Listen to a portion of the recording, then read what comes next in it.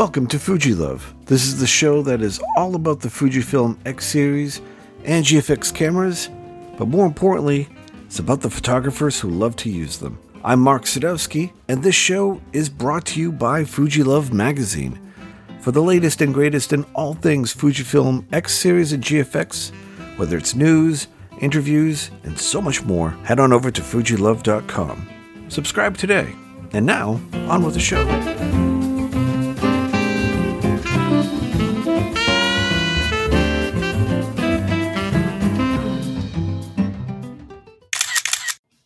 My guest this week is Sean Boyd.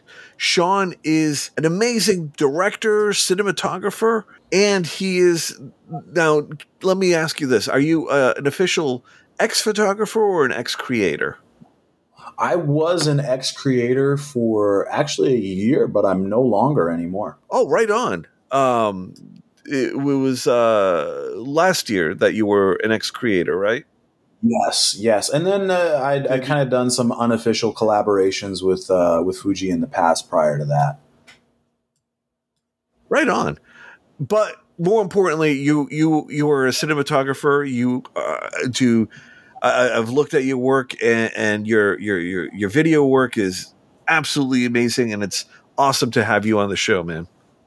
Oh, dude, thank you, Mark. I appreciate it, brother. One of the things that really struck me when I was going through your work was your video on the XT4. It is. I wanted to ask you specifically about that. Did you have 100% creative direction on that video? Which video are you speaking of exactly? It is on your YouTube channel, and it is Explore the Possibilities, where you're just following this kid, and he's going out. He's going out using the camera, video, stills, everything. Yeah. Actually, I did, and it's funny that you mentioned that. Only like really internal people would know is actually that was like a fallback video that we made. I made like a whole video a while back, so like 2 years ago. Wow. On like a commercial that we did. So a lot of things fell through. We made a prior commercial on spec for Fujifilm, a couple friends and I, and the video fell through, long story short. So we ended up Exploring the Possibilities just out on a whim, kind of just conceptually came up with it with a bunch of friends at the time. Within a few hours, and then like a few hours later we were shooting it, and we shot it and then edited the whole thing and then delivered it the next day by morning, because at the time it had to be to Fujifilm for their marketing team for the official launch, like right before the camera came out. So it was like a big rush job. They thought they weren't going to get anything for marketing material because unfortunately this other video fell through due to some release form issues. I'll put it that way lightly. And it was just an accepted loss, and they were still cool with me, and it is what it is. But I really wanted to make it right and do something awesome. So we just came together as a group of friends, and they helped pool their resources and myself as well, and just shot that thing right out on a whim. They really didn't have particularly any say whatsoever. Honestly, absolutely no say in that video. I love the video. Like, it is... I understand that you have to. Fujifilm is doing its normal marketing, but it is probably one of the most down to earth, grounded uses of their camera, and you basically tell this whole story of the specs just within how. The kid is using he's probably as old as I am. I don't know, but you're basically following this guy and doing, just following his passions, and you're selling the story of the camera without having to really say anything about the camera, and I just loved that kind of down to earth feeling that you don't really get in other commercials. Right. That was something big that we wanted to achieve too, and it's something where I'll admit, like I've gone there in the past tonally with certain YouTube videos, and it's definitely something that I've strayed away with, because at the end of the day, like any camera nowadays is going to be good. The specs and the features obviously differ on all of them and what you can do and capable wise of it. But the biggest reason that you're using a camera in the first place is to lens a composition, a story, and really encapsulate some sort of feeling, story, gesture, whatever it may be. And we really wanted to make that the most important thing on this when we were scripting. Yeah, we're going to show you what it's capable of and what we can do. But the biggest thing is that you should be excited to go out and shoot and create something and not be entirely so wrapped up on the specs. Like, yeah, we'll show it to you, but we want it to feel genuinely excited, because there's enough infomercials out there that'll tell you every spec and how the sensor's built and all of that. But to excite people to want to go out and create something of their own that's maybe similar, or any other type of project at all, was really important. Yeah, and it struck home. I loved it. Well, thank you, man. But let's go into kind of your work in general. How would you best describe yourself? Yeah. Right? Would you say you're a cinematographer, director of photography? Like, what? It's fascinating in that we know it earns money, but like, what does it entail? So these days, pretty much, I'm a freelance director of photography for the most part. You could call it a cinematographer as well, either or. Mainly, I've done a lot of music videos. It's not really my thing, but I've done a lot. And like these days, really shifted into the narrative realm. That's why I've like originally picked up a camera. So I've been doing a lot more narrative work, a little bit of commercial. I'd say that's my second favorite thing to shoot. But being a director of photography and freelancing and doing that, your work is very much entailed on bringing the director's vision to life for that project in the sense that we're using this visual medium to promote an actual message, a story, or in some cases, when it comes to a music video or certain branded pieces, a certain vibe to it. And that's a word I hate to use, but I can't think of anything else for the moment. But you're using all of your knowledge, whether it's on the technical side of what camera, what lens that we need to use, and what lighting, but also on a philosophical level of, is a high angle going to make this character seem very low at this point in their life and very submissive? Or if we film them on a low angle, this is going to make this character feel very dominant and strong and powerful.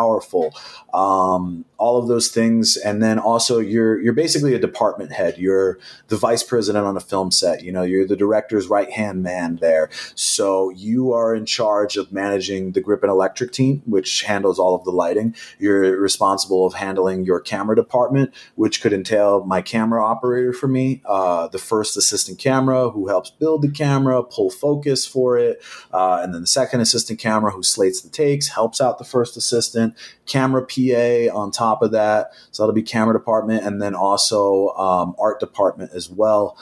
Sometimes I'll coordinate with art department and say, hey, for this character in his living room, I think it would be great if maybe in the production design that we're doing, there would be like some certain pieces of art. Maybe he'd have a skateboard there because this guy's a younger guy and he's an artist. Really on how you're dressing the set will evoke a lot of story, because you can have the greatest lenses, camera, all of that stuff.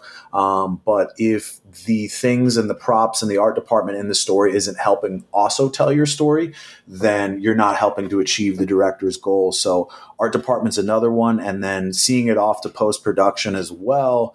When it goes over and gets done in the editing, it usually goes off to the DI for a colorist to do work on it, and then also conveying your vision for how you'd like the color to go. That'll match best what the director wants, and also my own personal taste and style is pretty much what a lot of my work involves these days.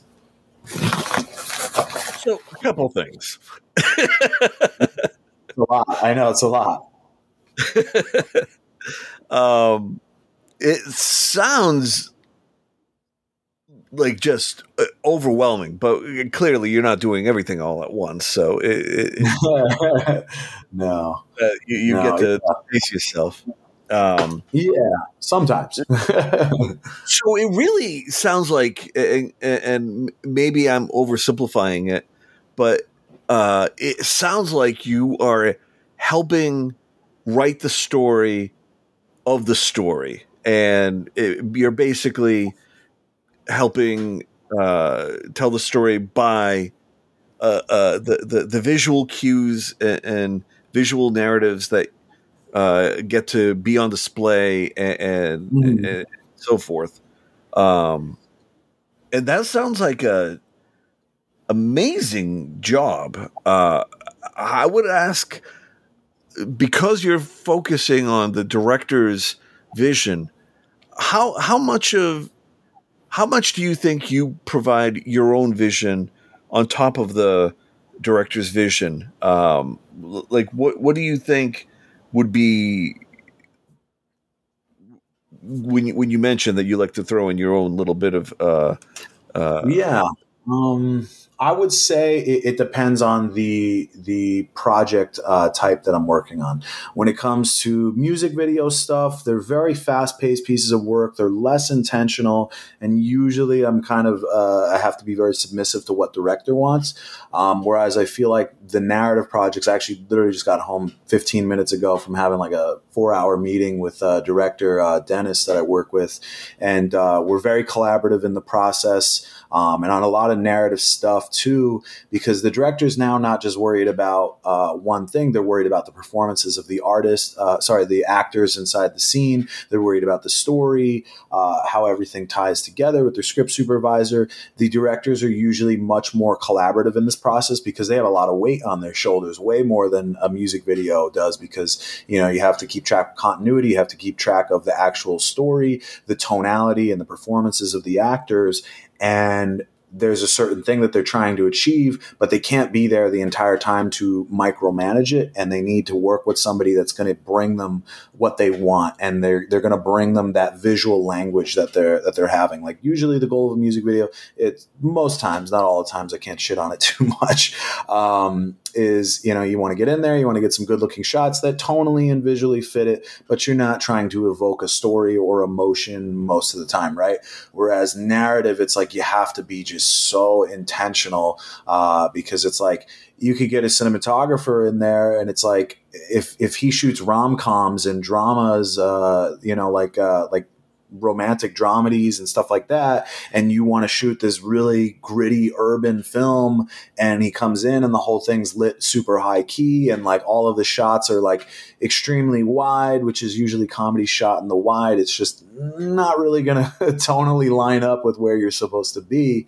So I really love working on narrative because a lot of my input is valued, and I feel very immersed in the process with the director, especially after this meeting I just had, which was great because there was a lot of ideas that I brought to the table. Like we kind of have like this, I guess like Knives Out, Hateful Eight kind of script going on, where there's a secret villain in the room where you don't know who he is. And we were talking about, camera movement wise and focal lengths of how we want to introduce our secret villain in the script, and what would be dropping Easter eggs visually without saying anything at all. Especially when it comes to the camera movement. So that to me is just so much fun. And that's really why I've been just trying to pitch towards the narrative more and more.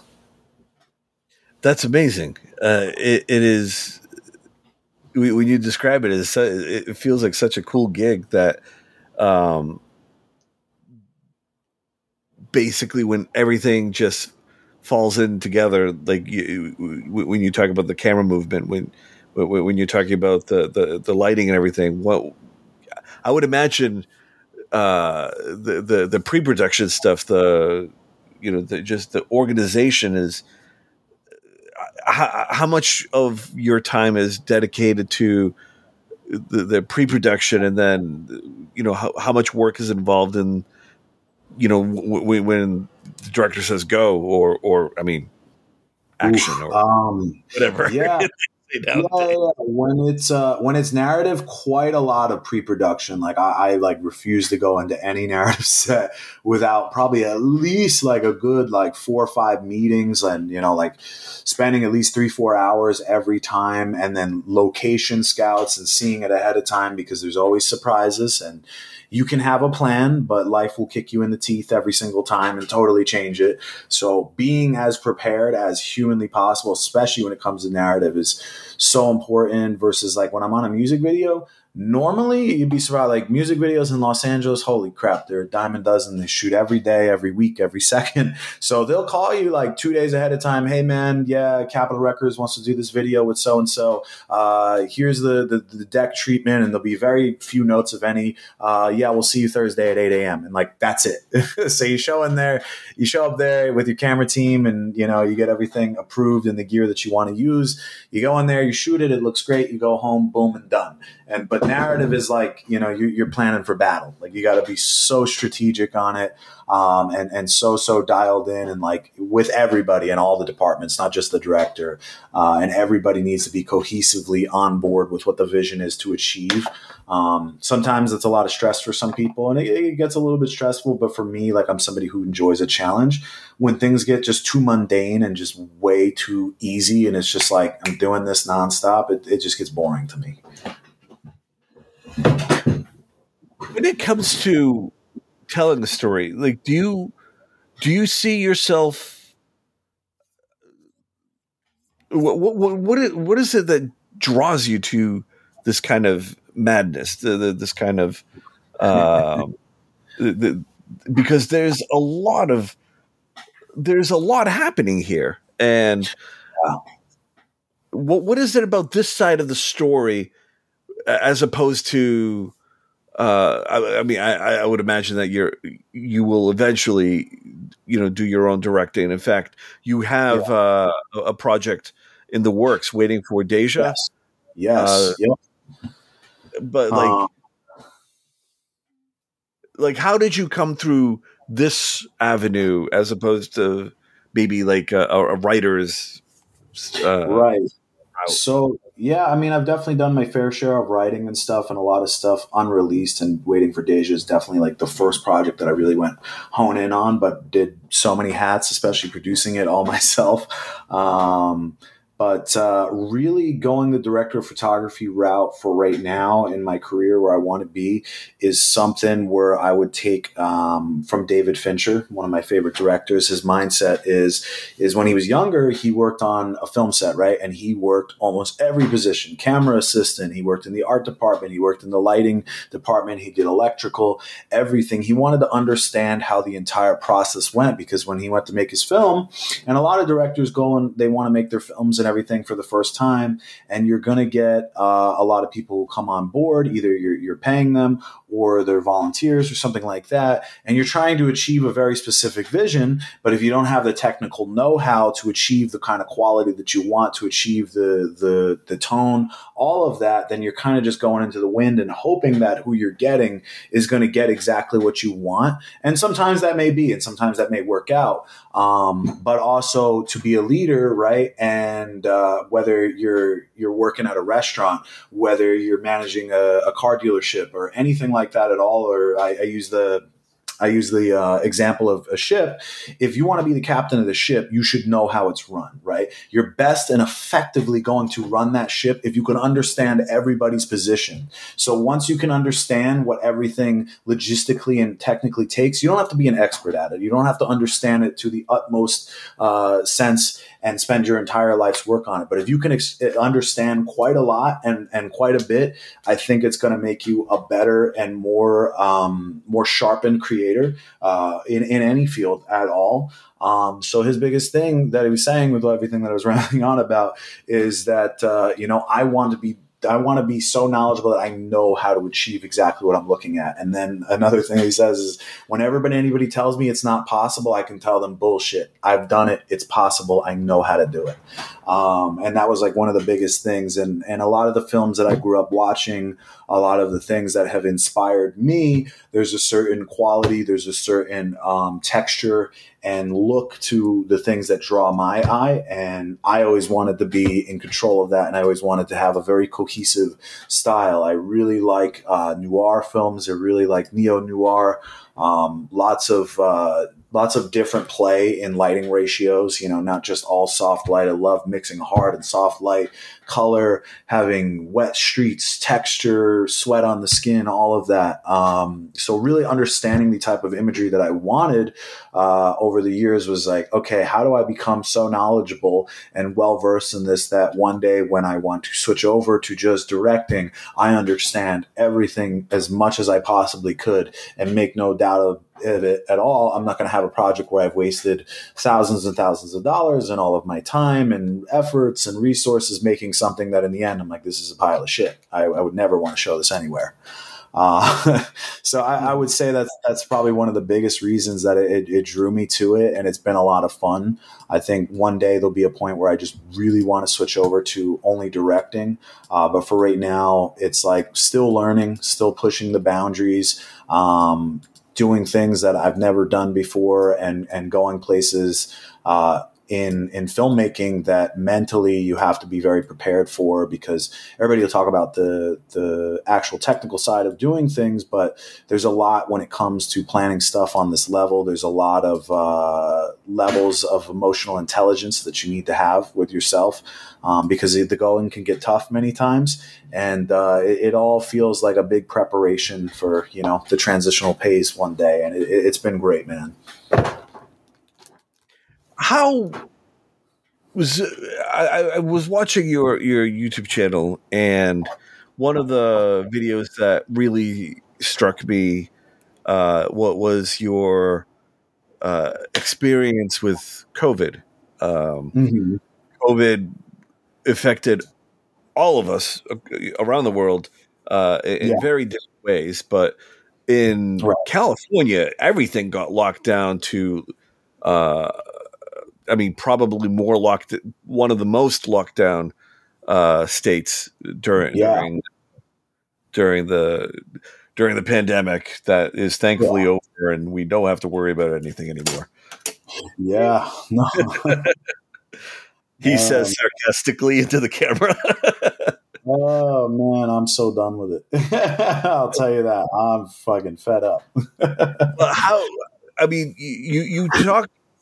Tell me, for those that probably didn't see it, what was that time away from everything like for you, living in a state where it was, one day was just, full of life and energy and great restaurants, and to the point where, just everything is locked down. Right. For your line of work, what was that like? So pretty much prior to going into that period, once everything got locked down, say moved to LA. We were kind of like more one-man band videographer at the time, like back in New Jersey. Came out there to, work on larger sets, more cinematographer based kind of stuff. And, I guess we're almost like a year into living here, started to gain more knowledge of lighting, stuff like that, started to work on decent things. And I felt in my head, oh man, yeah, I got the traction. If I could just keep working at this level, learning, going to all these seminars, networking, and this is going to be really successful. This is going to be a great career trajectory for me. And I can finally enjoy Los Angeles, because prior to that, it was just like, eating crap food and 99-cent store stuff, driving Postmates on the side, doing odd jobs here and there, and working every single possible position you could imagine on a film set, for low budget stuff and everything. And then finally I was starting to get hired as a cinematographer on some on some tight little low budget music videos and branded pieces, but it felt good. It was a step up. It was a step in the right direction. And I felt like, okay, I'm on fire. Nothing can stop me. Sure, I'm not where I want to be, but in a few years, this is going to be amazing. And then right there, I remember I had so many gigs lined up and everything, and we were on set and we were shooting some big metal band at the time, and everybody's like, yo, dude, you see this? There's like some crazy ass sickness or something in China. It's killing all these people, and they're saying we might lock down. I was like, dude, that's never gonna happen, man. And then we went home from the set, and the next day they announced it. Yo, we're gonna be locking down for 2 weeks, and I was like, this is friggin' wild, man. And I remember being in Hollywood looking out my apartment at the time. I lived right by the Capitol Records building, and it's so weird to see such a metropolis mega city just like dead, just no one anywhere. We went to the grocery stores, my fiance and I, Michelle, and we're looking, and all the shelves are like gone. And we're like, holy shit, like what the hell is this? So then from there, it's just like, yeah, your dreams of coming to LA and working in film, like that's dead right now. So you got to figure it out, bud. Then I got a job at Amazon at the time delivering packages, which I love and use Amazon till today, but working for them was absolutely atrocious, but you got to do what you got to do. And, pretty much from there, it was like, it was weird because that time showed me a lot of who your friends are, really, because when the world goes to shit and when things go sour in general, you usually see how people are and their true colors. So unfortunately phased out of a lot of people at that time. And it was really a really hard time, financially and mentally, and saying like, I didn't come out here to work a day job. Like I've worked so many jobs in my life and I'm never too good to work or anything. And that's great. But I came out here to chase a specific goal and a specific thing. And it was really just hard work the last 2 years and just staying on the beaten path. And luckily, somehow this shitty phase in the world has been very good to me and just stayed very active. Everybody's very different on what they're comfortable with during this phase. But I just needed to get out there. I didn't come here to sit around and do nothing and fall back. So between the last 2 years to now, there was definitely a survival period of like, hey, got to work at Amazon. Then it was, okay, now we're still survival period. We're doing jobs and stuff. And then once we kind of got past it and this became a normal thing for a little while, it was like, okay, now I need a trajectory where I can say I'm working. That's good. But now I need to be working where I want to be working. I don't want to be doing low budget music videos. Okay, now we'll do higher budget music videos. Now I'm saying I don't want to do that. I want to do narrative only. So still transitioning into that phase. But even then, technically wise, I've learned so much.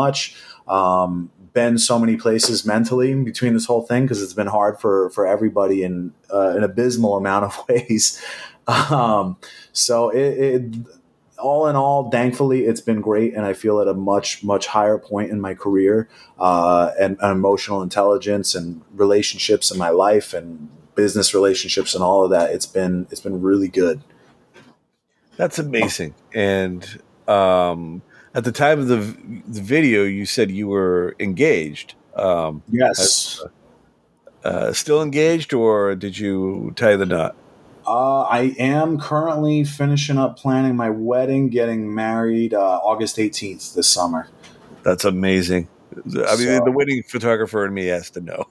Yeah. So going up to the Redwoods in San Francisco, have some family come out and just small little event. But I was like, I'm not going to wait any longer. The world is the world, there's always going to be bad shit going on. There's always going to be negative shit. And, but time is not on our side, and, time dwindles down, and let's do this, so I feel good about it. Feel very excited to finally do it. I think if anything, the pandemic has taught us that, waiting on the sidelines is no longer an option. That you go for it, and that's why I think so many people are just ditching their jobs. It's just I could be doing better, and so now. Yeah. Yeah, no, 100%. Yeah, it opened up the door to so many things, and like just mindset amongst a lot of people, not just myself, is like, dude, you never know what's going to happen prior to even all of this. Like there's morbid, terrible crap happening all the time in the world. That's just the way it is, and it sucks, and I wish the whole world could be peaches and cream, but it's not. and don't waste your time and your limited time that you have doing stuff that you don't like, and don't waste your limited time not telling that one person you love them to death and you care about them, and not doing things that make you happy and fulfill you with the people around you. It's like, you're limited. You don't know what's going to happen. This guy's going to blow us up tomorrow. This sickness is going to wipe us out. This law changes, that law changes. Like, you never know. Yeah. Let's turn the clocks back a little bit, because while you're doing some amazing work now, I'm kind of curious to see how it all kind of rolled together in that. Yeah. How did you, like, what did you see yourself early on? Were you more of a writer? Were you into kind of cameras, gadgets? I definitely wanted to write and direct. That was always my goal. I wrote a lot of scripts and a lot of stories, dating probably back to like 7-8 years ago, prior to ever getting into it. And I always just found it as fun. I was always a movie guy. I'm still a huge movie guy till today. And that's where I saw myself, started writing stuff in Word documents and things like that, just for fun. Or I would always come into conversation with friends, like, oh, imagine a story or a movie like this. This would be fun. And when I got out of high school, I worked at a car dealership, for many different dealerships, for a long time in the car industry. A big car guy, love them, and that was great. But eventually I was like, this is going to have its maturity phase. Just coming to work and doing the same task every single day just isn't for me. What do I want to do in life that's going to make me extremely happy and fulfilled? And I started writing scripts at the time. And then just down to the whole entire philosophy that I had before is I wanted to make my first film. It fell through a couple times because I was hiring some people and paying them out of my pocket, and some things got messed up, and it never ended up even launching like production or anything. And after that, I decided, you know what? I'm going to buy my own camera. I'm going to figure this thing out, and one day I'll film my own movie, because nobody's ever going to do it the way that I want it and I see it in my head, and nobody's ever going to care as much as I do. So let me figure this whole thing out. And so bought a DSLR camera at the time, and then started learning how to use it, do photos and this and that. And then now it's just evolved so much. What did I get? I was using my friend's T3i at the time, and then I bought a Canon 80D, was my first camera at the time. Right on. Yeah. Trying to date everything with the camera. What's that? I'm trying to date what year this was by the camera. Oh, yeah. So yeah, then learned quite a bit about that, and just used it for photography at the time, because I just wanted to really go to basics. Like, okay, what is shutter speed? What's ISO? What's white balance? And then, okay, you can take a photo and anybody could snap the shutter, but how do I get a good composition? And, what am I trying to say in this piece and all of that? So I'd say this whole entire journey until now is still trying to figure out what the hell I'm doing. Ain't we all? Yeah. So as you progress, now, are you living in California at the time, or like, where are you growing up? I grew up in New Jersey. New Jersey. Oh, that's right. You mentioned it earlier. Yeah. And so, just kind of doing your thing. So you're basically learning stills photography, but you're also learning about the video capabilities of each camera too, because you're kind of learning, both sides of the spectrum, I guess, the film video. Yeah, at the time, definitely. And then watching everything that really had influenced me film wise, and was like, okay, how do they do this? How can I do this on a budget, or at least get as close as possible to this?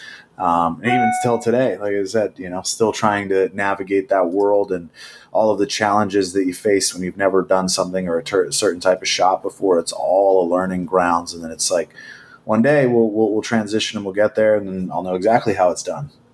So in those early days, who were some of your, who are some of the directors, film producers that you were really looking to, you were admiring / potentially wanting to emulate? Oh man, in the early days, it was definitely. I mean, I grew up watching almost every single one of his films. Martin Scorsese was definitely one as far as the cliche of the cliche goes. But being an East Coast guy and really seeing these witty, fast paced, aggressive. Told stories that were able to be funny, they were able to be relatable and likable, but just that energy that he encapsulates in all of his films that the East Coast has, which nowhere else in the country does at all, just really, really stuck with me. His camera movement is so incredible. The editing in his films, his characters, like the idea of the anti-hero is just amazing to me. Here you have this villain that's just low scum of the earth that nobody should like, but you're rooting for him the entire time.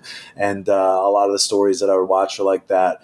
I really loved on a different level. I've watched Safdie brothers films, and they were very inspiring to me because they're up and coming guys, especially as well from the East Coast, that told relatable stories. And now they just did their second feature-length studio film. Safdie brothers did Good Time with Robert Pattinson, and then they just did Uncut Gems with Adam Sandler. But they were very, very influential. Extreme levels of tension and frustration in baked into one film, and shot very very matter-of-fact documentary follow style, and the pace just keeps moving and just keeps moving and keeps moving. Really love their work. And then at the time, too, in film class, we were watching Aronofsky's stuff, too, which was amazing. So I'd say those people at the time really were so influential. And so as you progress, you're just what are you getting into? Like, are you starting to get more gear, or are you more focused on trying to find work to get into the business? I would say 20% gear, and then more just very specific jobs and things that I'm doing. I was just having a conversation on this today. There's always a safe route and a safe investment, whether it's an investment of your time or actual tangible items, right? And I was having a talk today with the director I'm working with about how a lot of the stuff that I film stylistically and the way that I like to shoot is, a little bit darker, on the darker side, simply put. And it's just, I want to work on a very specific style of project, especially when it comes to narrative or anything else, because there's a yin and a yang in the real world and the real life, and where there is darkness, there is light. And I really love good tales that are very relatable of either the underdog, people going through trial and tribulation and things like that, and endeavor, and just stories of struggle in general. That's just what I find the most relatable, and I love that, and I love showing and encapsulating the human spirit. So when it comes to investing my time into projects, it's like that's really tonally where I'm trying to go for the future is get into that. And then the gear thing on the other end is really at this point just an investment, which is great because, we have to make sure that we're all making a living. But these days it's now just like the gear is getting to a point where it's like, I understand it. It's like at one point in the beginning career, you're just like, oh, I need this, need that. And like, that's great. And like, they're there and certain things are buzzy and techy and they do things for you on set, and that's cool. But eventually then it becomes down to a bigger thing, because if you show it to your grandma, you show your work to your uncle, your cousins, whoever, who don't care about a full frame sensor versus Super 35 and this and that, how did it make them feel at the end of the day? And were they immersed in the project? Did they like the story? Did they even like this branded advertisement? People talk about all these funny commercials all the time. I'd say that's really where my mind is at lately. And I've definitely talked way less about gear now, and just, it's becoming less of a thing, Yeah. Now that everything takes great video, it's all you have is no more excuses. Yeah, exactly. So it's really what you do with it, right? It's like these are all inventions and tools, Picasso or Da Vinci's not going to go and write you a full book about what paintbrush he uses or, what canvas material. Like, you just look at his work and go, wow, this is how it makes me feel. I love this. This is amazing. I need this piece for this specific reason. Yeah, it's no one complains about full canvas prints. Yeah, exactly. So, it's great. You can have many pieces of gear, and there's definitely certain things that are preferable based on project or personal taste, but it's what you do with it at the end of the day that really matters, at least to me at this point, really.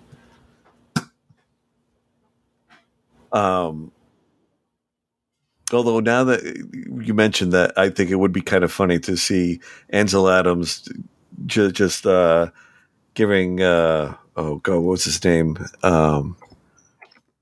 There's a painter photographer. I can't think of his name, but I'm gonna have to cut that out. There was a joke in there somewhere.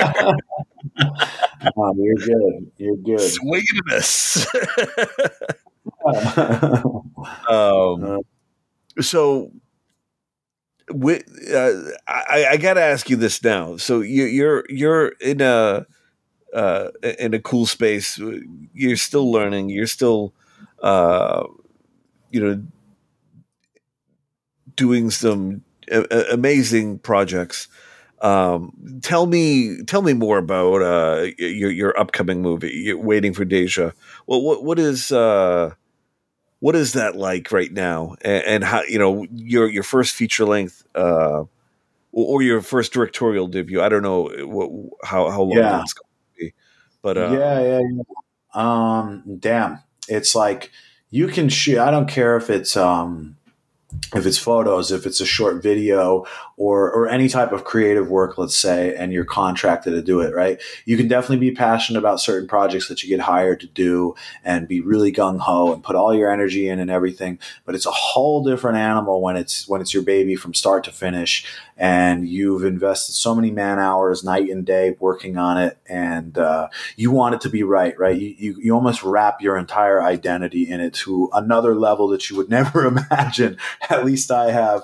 And when you get into creating it, when you get into cutting it in post, it's like you care to the utmost level. So it's just crazy to shift the dynamic, because like I obviously care when I go on every set, especially if I really love the project and really love the script.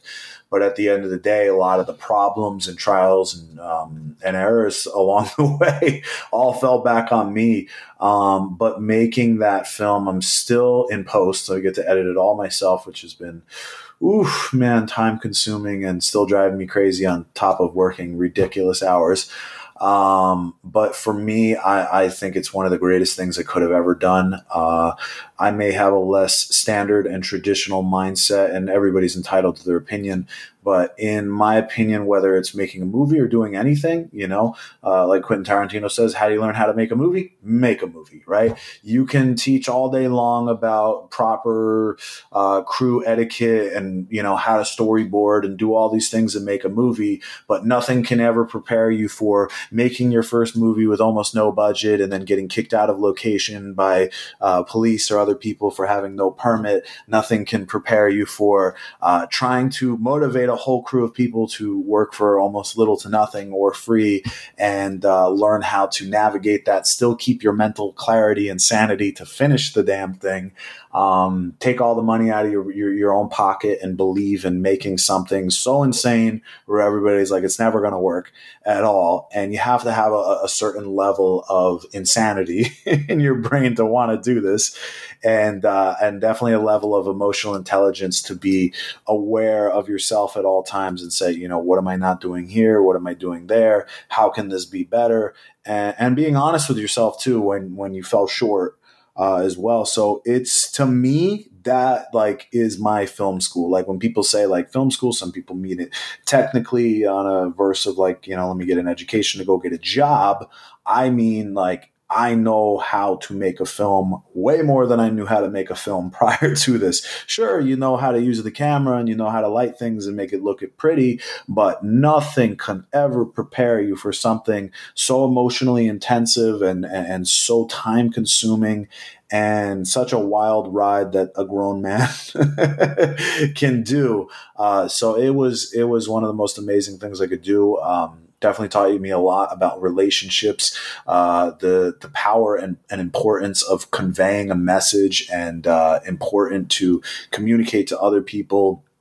And also just shows you that if you want to do something and it's important to you, you'll find a way to make it happen. So that has been amazing, man. Truly, it's still breaking my heart and taking so much time to get it right in post. And I need to get out of my own way on that because I want it to be so perfect. But it's coming. It's coming. That's amazing. When do you have a tentative date as to when things should be all set, or? My goal is to have it done by the end of this summer, like, oh man, by September, the latest. I'd say I'm pretty much at 85% done with the cut. The thing is that we made this film, oh my God, in the worst way you could ever do anything, right? If you're a ship and you're a cruise ship, you have a set path of where you want to go. You're not just sailing out into the ocean and making up the route as you go along. It's the worst way you could possibly do things, and then expecting that you're going to end up in the right place at the end. Making this film was like a lot of people and a lot of news lately. Have you? What's that? You haven't watched the news lately. It seems like cruise ships are all over. Oh, really? Oh, shit. Yeah, no, I never watched the news. But what was I going to say? Yeah, so we were at the time, any artist I think can get very self-conscious, right? And then a lot of times when it comes to a project of like this caliber or anything in general, right? It takes a lot of resources, a lot of manpower, a lot of your time, sometimes money investment, maybe even sometimes none, right? But you're putting yourself out there big time like you never have before. It's one thing when you want to post client work, but it's another thing when you wrote it, you directed it, you scripted it, and you think, oh, people are going to laugh at me, this and that, and let me get more knowledge, right? So this was definitely the means to jumpstarting it to like, okay, you got to get out of your own way, buddy. Like nothing's ever going to be perfect, but you got to get out of your own way. So the time I met one of the actors who worked on the film through a buddy, his name was Blair. He was like, hey man, we should make something together. Like you're awesome. I can act. I was like, okay, cool. So we went in my garage and filmed some just test stuff with no lights with he and his cousin. And we thought it was fun. And I'm like, yeah, let's make like a little film. So we wrote like a whole little like mini script, and the film was supposed to be 5 minutes long. And then we kept saying, let's add another scene. Let's add another scene. And then it just got so ridiculously large and out of control very fast because it got addicting. After making one of the first scenes, I was like, man, this is fun. There's certain errors, of course, made along the way. I was like, man, this is fun. So it just kept growing larger and larger. And then eventually, pretty much halfway through, I just ended up writing so much for it, and definitely bit off more than I could chew. And then ended up just exploding into this huge thing. And it seemed like every set that we were doing just got a little bit bigger and a little bit bigger. And I think it's a good thing too, because it showed me mentally like, dude, you can do way more than you think you're capable of. When we told people, hey, we want to have a scene, we want to shoot at a house in South Central. I want like legit gang members for this crazy ass action scene. I want like 5-6 of them, fake guns, the whole thing, and this all going down. Everybody's like, dude, you are not getting that for free. That is not happening. Lot of networking, a lot of relationship building, motivating other people who thought the idea was sick and crazy. And in that YouTube video you watch, you see the guy on the front lawn, all the cholo guys and the guns and stuff like that. And somehow we did it 2 nights in a row on that one scene alone was crazy. And that built a lot of character in my head, big time, because it was very tough. It was very challenging, like overnighters, like 14, 16 hours to film scenes that last for all of 1.5 minutes for each one. But I'm very happy with how it came out. There's always going to be some woulda, coulda, shouldas. There were certain things that we just didn't get, and that's just what happens. but those 2 nights alone, because I'd say that's the biggest scale of the entire film as far as the amount of crew, the amount of talent on set, the amount of logistics, stunt coordination, coverage, and just things that I had never done before at all. I was like, okay, how am we going to do this? How are we going to do that? Taught me so much. And every error I made that is making me still rip my hair out till today in post is like, well, I'm never going to make that error again. So like I said, how do you learn how to make a movie? Go make one. And that was just, groundbreaking, monumental. That is, I mean, when you put it like that's a lot of fun. Yeah. Look, it was still fun. It was crazy for sure.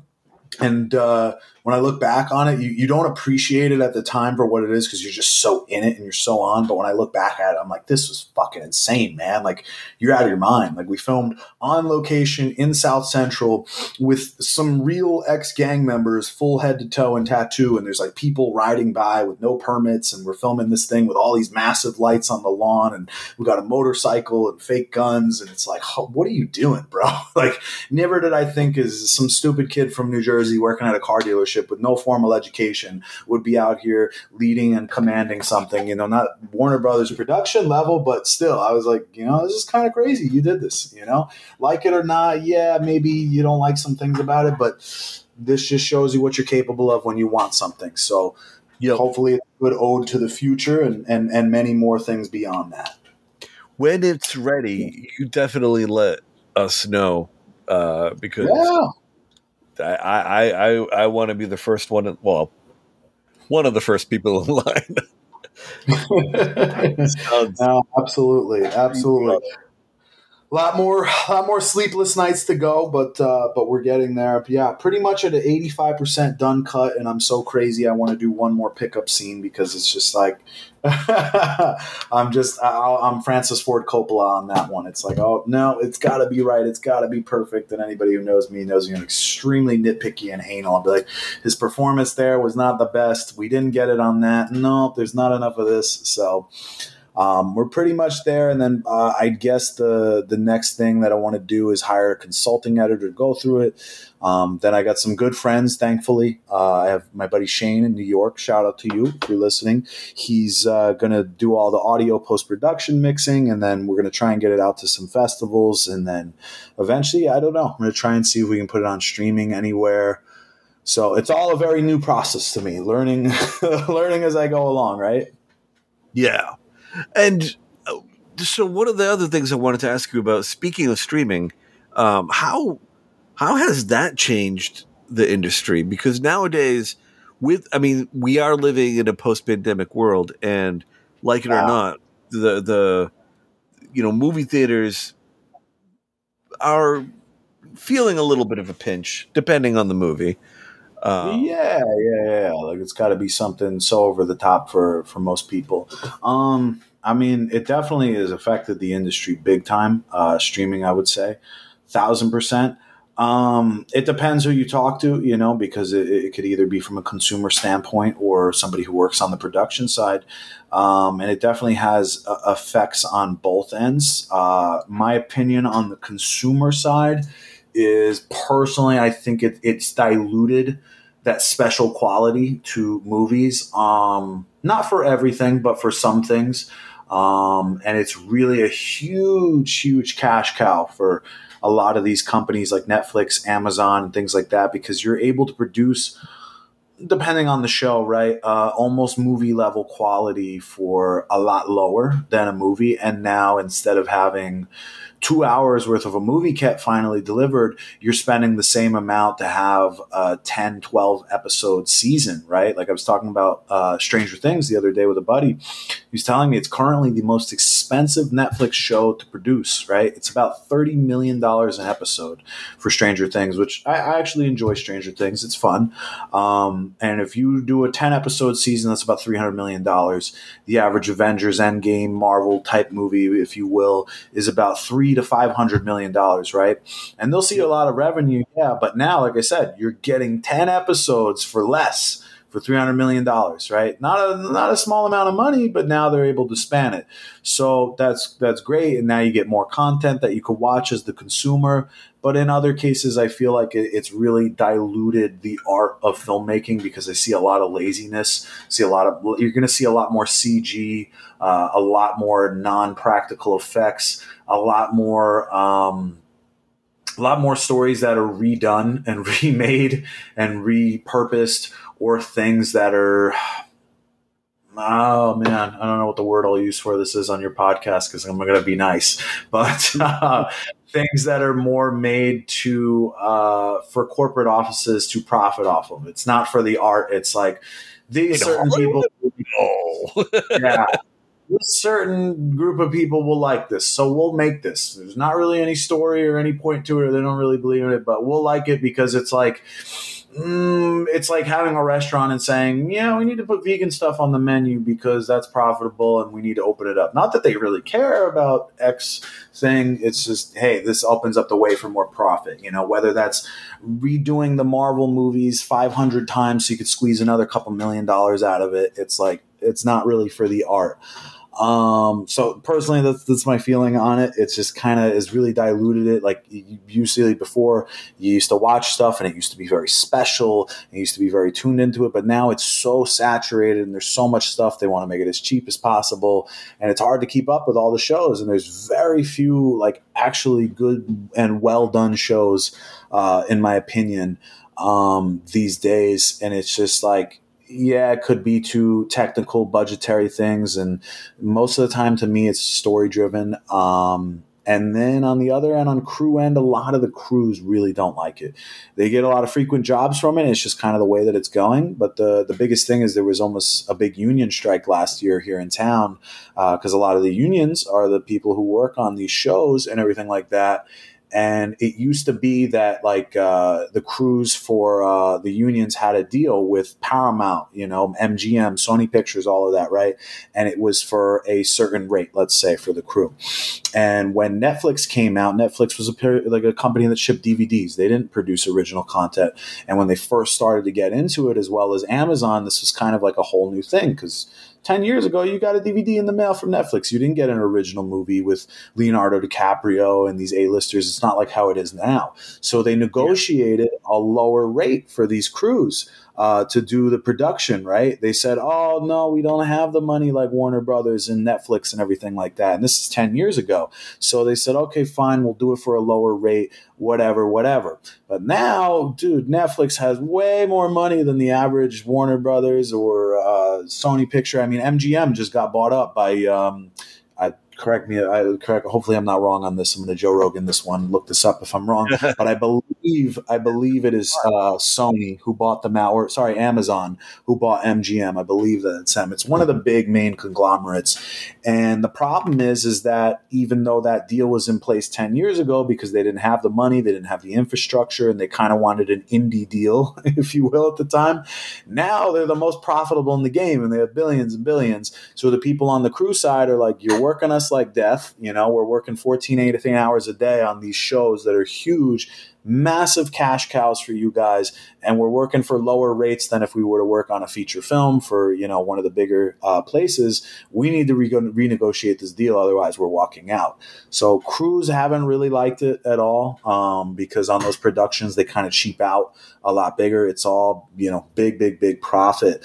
So yeah, it's like, it's a weird phase. It's very rare that I see a very well done show. In my opinion, everybody's open to their own.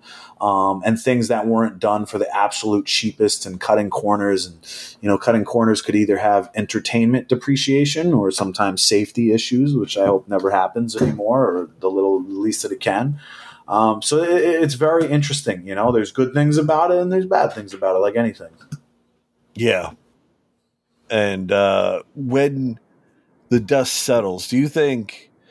So right now we have like some of the big streaming services, but there's also a ton of like little streaming services. Do you kind of see a lot of these things consolidating, or do you think it's going to get spread out even more? And what do you think about what's going to happen to movie theaters?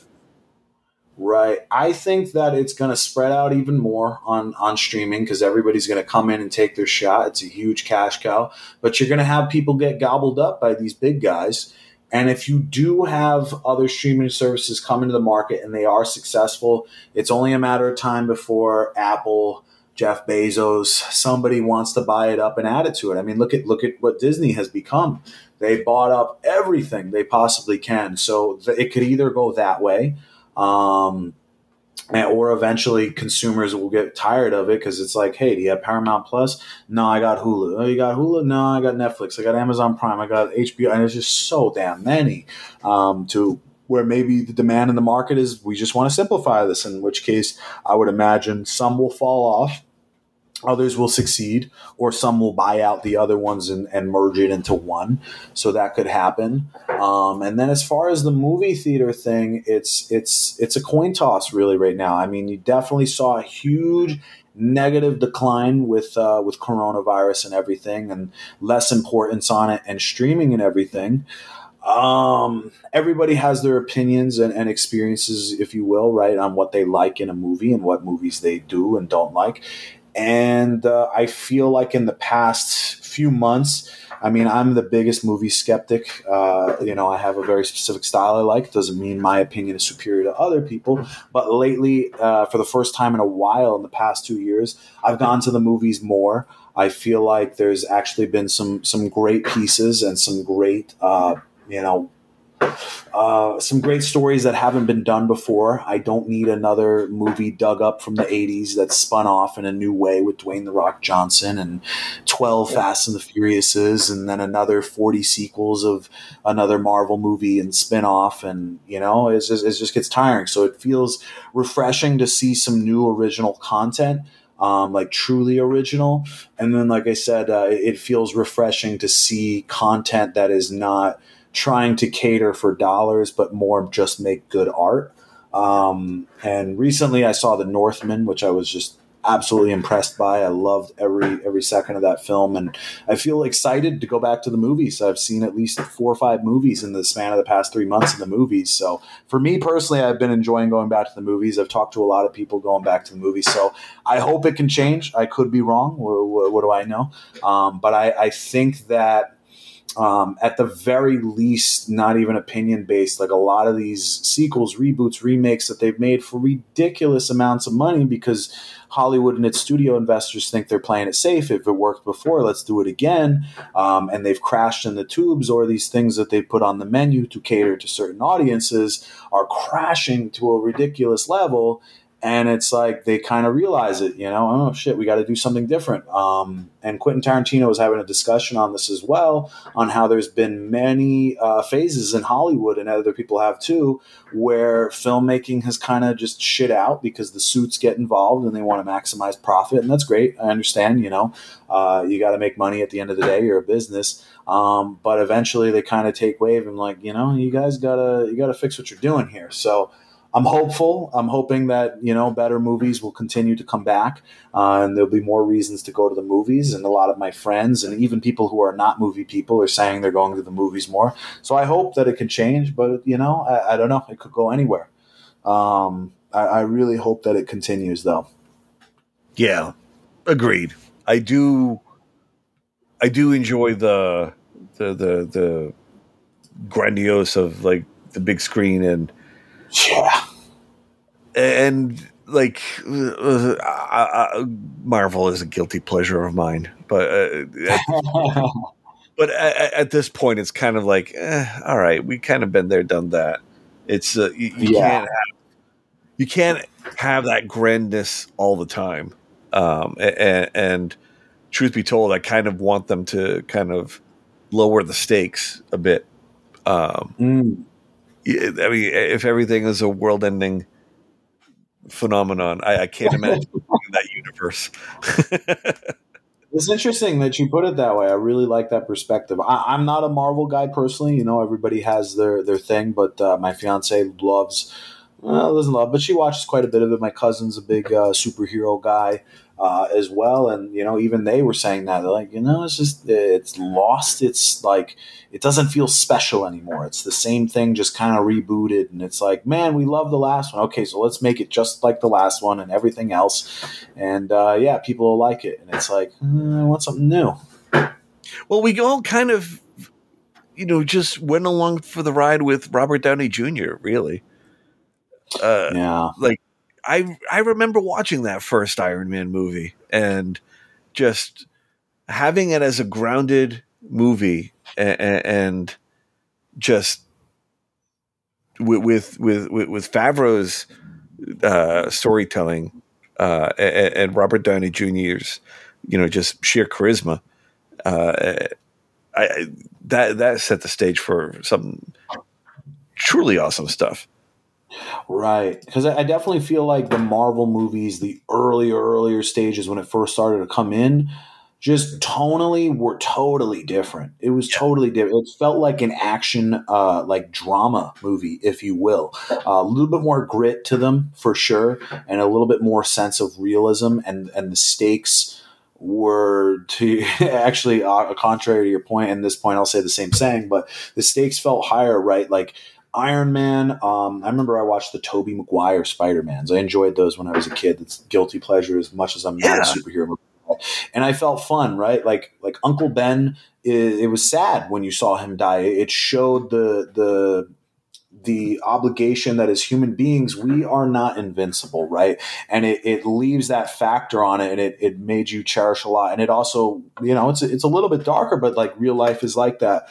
And I feel like I said, like these new movies are catered like forgive me, Martin Scorsese says, like a theme park ride. It's got to be for everybody. No, this can't be too offensive. Oh no, not too much gore for the kids. Like we got to sell this thing, and it starts to lose its art, and it starts to lose what it is from the story. Like I love the Batman movies. Those are probably the only the Christopher Nolan ones, and then I had fun watching the other ones, with Val Kilmer. The other one were Arnold Schwarzenegger's Iceman as a kid, as cheesy as they all were as a kid, because they were just a little bit different.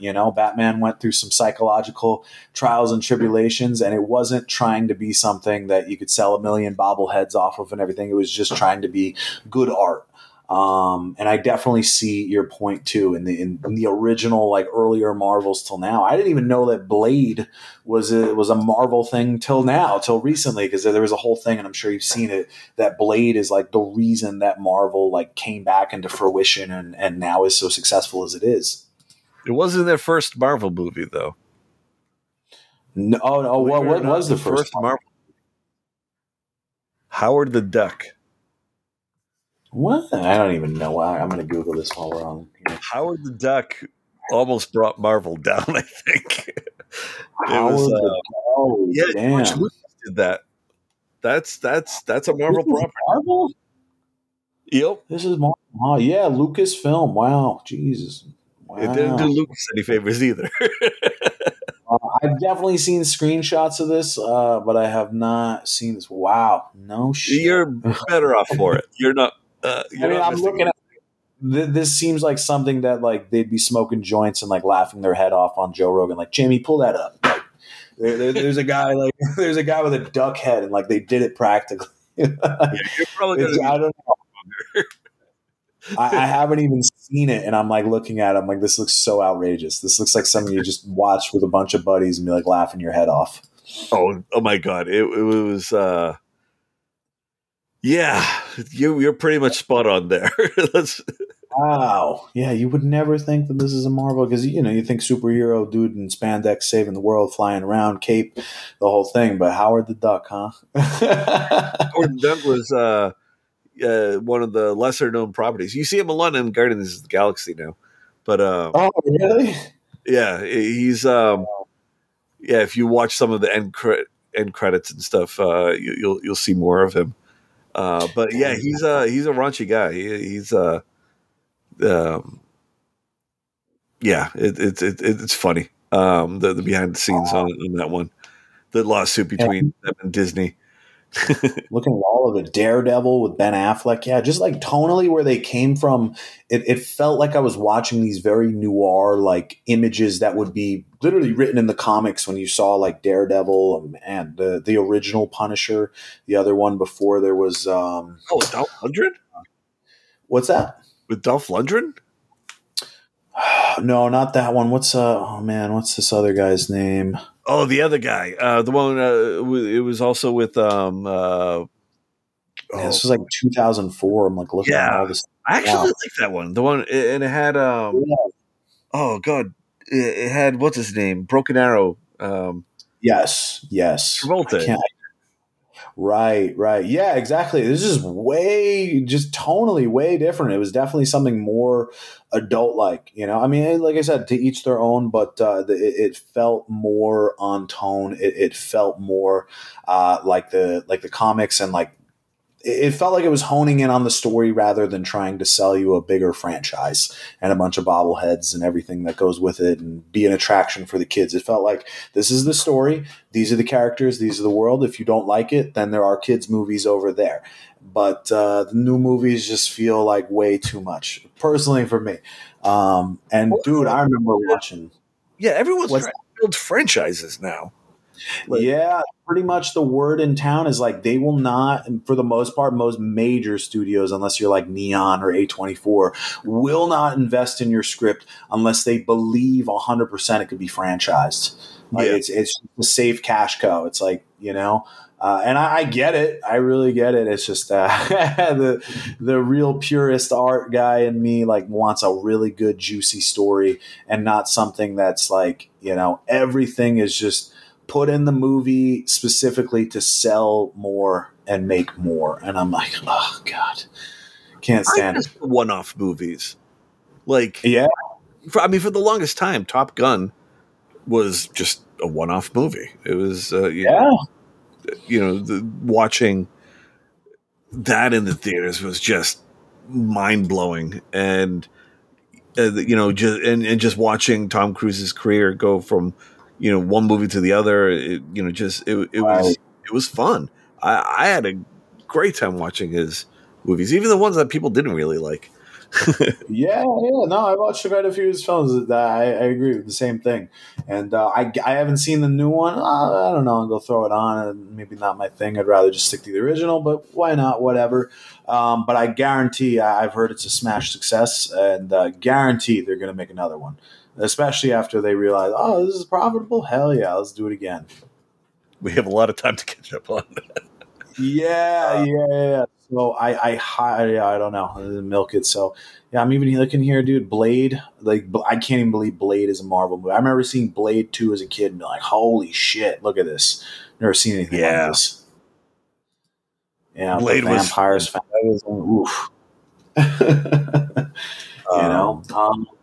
Yeah, it's crazy. But you got people doing. I mean, it's not my thing, but I've heard there's definitely people doing the superhero thing on a little bit of a different spin nowadays. Like what is it, The Boys or something on Amazon? I haven't watched it, but I hear it's definitely a very different superhero show.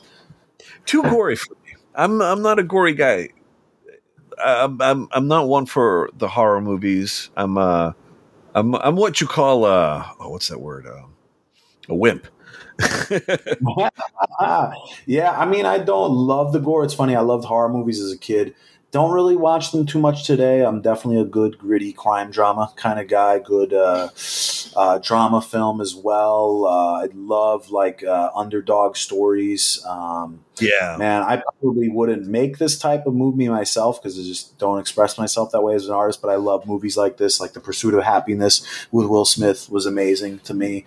I love stuff that's just like, like character dramas or yeah, I don't know what that, I mean, there's so many different like terms that you could use for that, but yeah, I wouldn't really call it like a character study. Might be something like Taxi, Martin Scorsese, but yeah, it would just, I don't know, underdog story. I don't know, there's probably other different like more technical film terms you could use for that. But I love stories like that. And then there's stories that are similar with the underdog story, maybe on the darker end. I loved like The Revenant with Alejandro Inarritu, with Leonardo DiCaprio. That was just nail biting, so much fun. Yeah, I don't know. But the gore, yeah, it's like I'm like I can tolerate it. I don't love it. I'm just like, I watched it as a kid, and now I'm like I don't really watch horror movies anymore. And there's definitely gore and violence and a lot of the crazy crime dramas and action and gritty thrillers that I watch, but obviously nothing to the extent of of like Hostel or the old Saw series back in the early 2000s. Yeah, I miss rom-coms. Yeah, I do. Like, you know what? And people are going to be shocked that I'm saying this. I'm not a rom-com guy, but in the early 2000s, there was maybe a couple that were like, all right, when Adam Sandler was doing like 50 First Dates, that was fun. That was a fun movie. Yeah, there was another one. I think it's like The Ugly Truth with Gerard Butler and the other girl. That was fun. Seth Rogen did that one with the blonde chick who was in all the other Seth Rogen movies where he got her pregnant. I think it's called Knocked Up. That was funny. Those are a little bit raunchier for sure, all three of those. Run with some of his stuff. That certainly helped. I think the Apatow movies. Yeah. It felt. I mean, it was definitely something that would probably be, definitely wouldn't happen today. Or I think what is it? This Is 40 was another rom-com as well with what's his face, who's Ant-Man, who like never ages. Oh my God, yeah. Paul Rudd.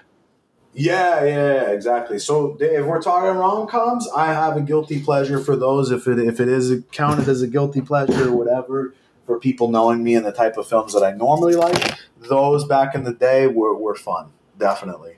I have two favorite movies. They're tied at first place. My first one is Man from U.N.C.L.E. I think it's the perfect action movie. I love Guy Ritchie. And it is just, I think, one of the best action movies he's ever done. I gotta watch that. I know exactly what you're talking about, and I enjoy Guy Ritchie. I gotta watch that. I can't believe I haven't seen that yet. And what was his name?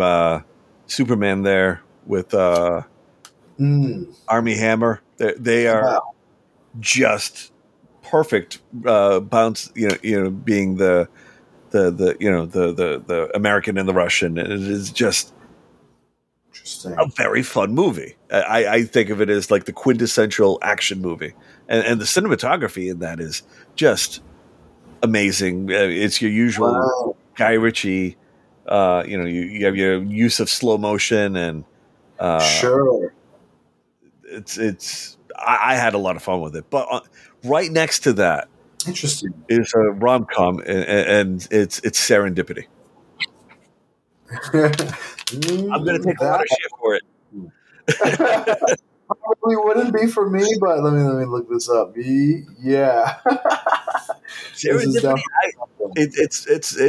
It's one of my favorite. It came to me at a certain point in my life where you have one of those movies that just kind of speaks to you and kind of it kind of for one moment you have a movie that's parallel to your life, right? And there were a few scenes in that just did that. It was the right place, the right time. I will always love that movie, and John Cusack is just freaking the bomb. I love John Cusack 100%. And say what you will, like I said, art, it's art, man. We all have a difference of opinions. But especially if somebody tells me I really feel a linear connection in what I've seen in that film in my real life. Like, I love that. I really love that. And for somebody who shoots weddings, I can understand why you like romantic comedy. Totally makes sense. I mean, it kind of have to. If you enjoy being around love and good things, it's fucking great. So, no, I definitely, until you brought it up now, I would not have really thought and dug deep and be like, man, I actually enjoy quite a bit of romantic comedies. Haven't watched many very recently, but I'm like, if you break it down, yeah, some of these are a little bit raunchy, but I was like, technically it is a romantic comedy.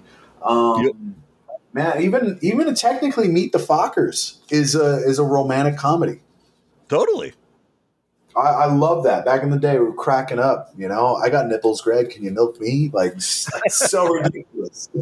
I mean, if you want to really look into it, the second Venom movie is also romantic. I did watch that. Yes. Funny enough, I'd say, yeah, I'm not a big superhero guy, but I did watch the Venoms. I think I liked it because it's just a little bit darker. But I had fun with those. Yeah. Between him and Eddie Brock and Venom, that's a romantic comedy. yeah. And what was I going to say? What else? I mean, Deadpool. The Deadpools were fun, I guess, because they made fun of superheroes for me. But oh my god, yes! I mean, you can't go wrong with Ryan Reynolds.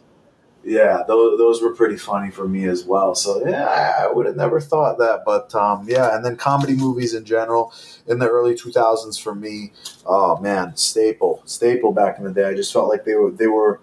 Maybe it's just I'm being biased, and that was my generation growing up, and it's years later, so obviously they have time to be remembered. But man, like, dude, Pineapple Express, super bad. Like, all these movies that are still, even till today, hold the candle is like absolutely fucking hilarious. Oh, I was around in the 80s.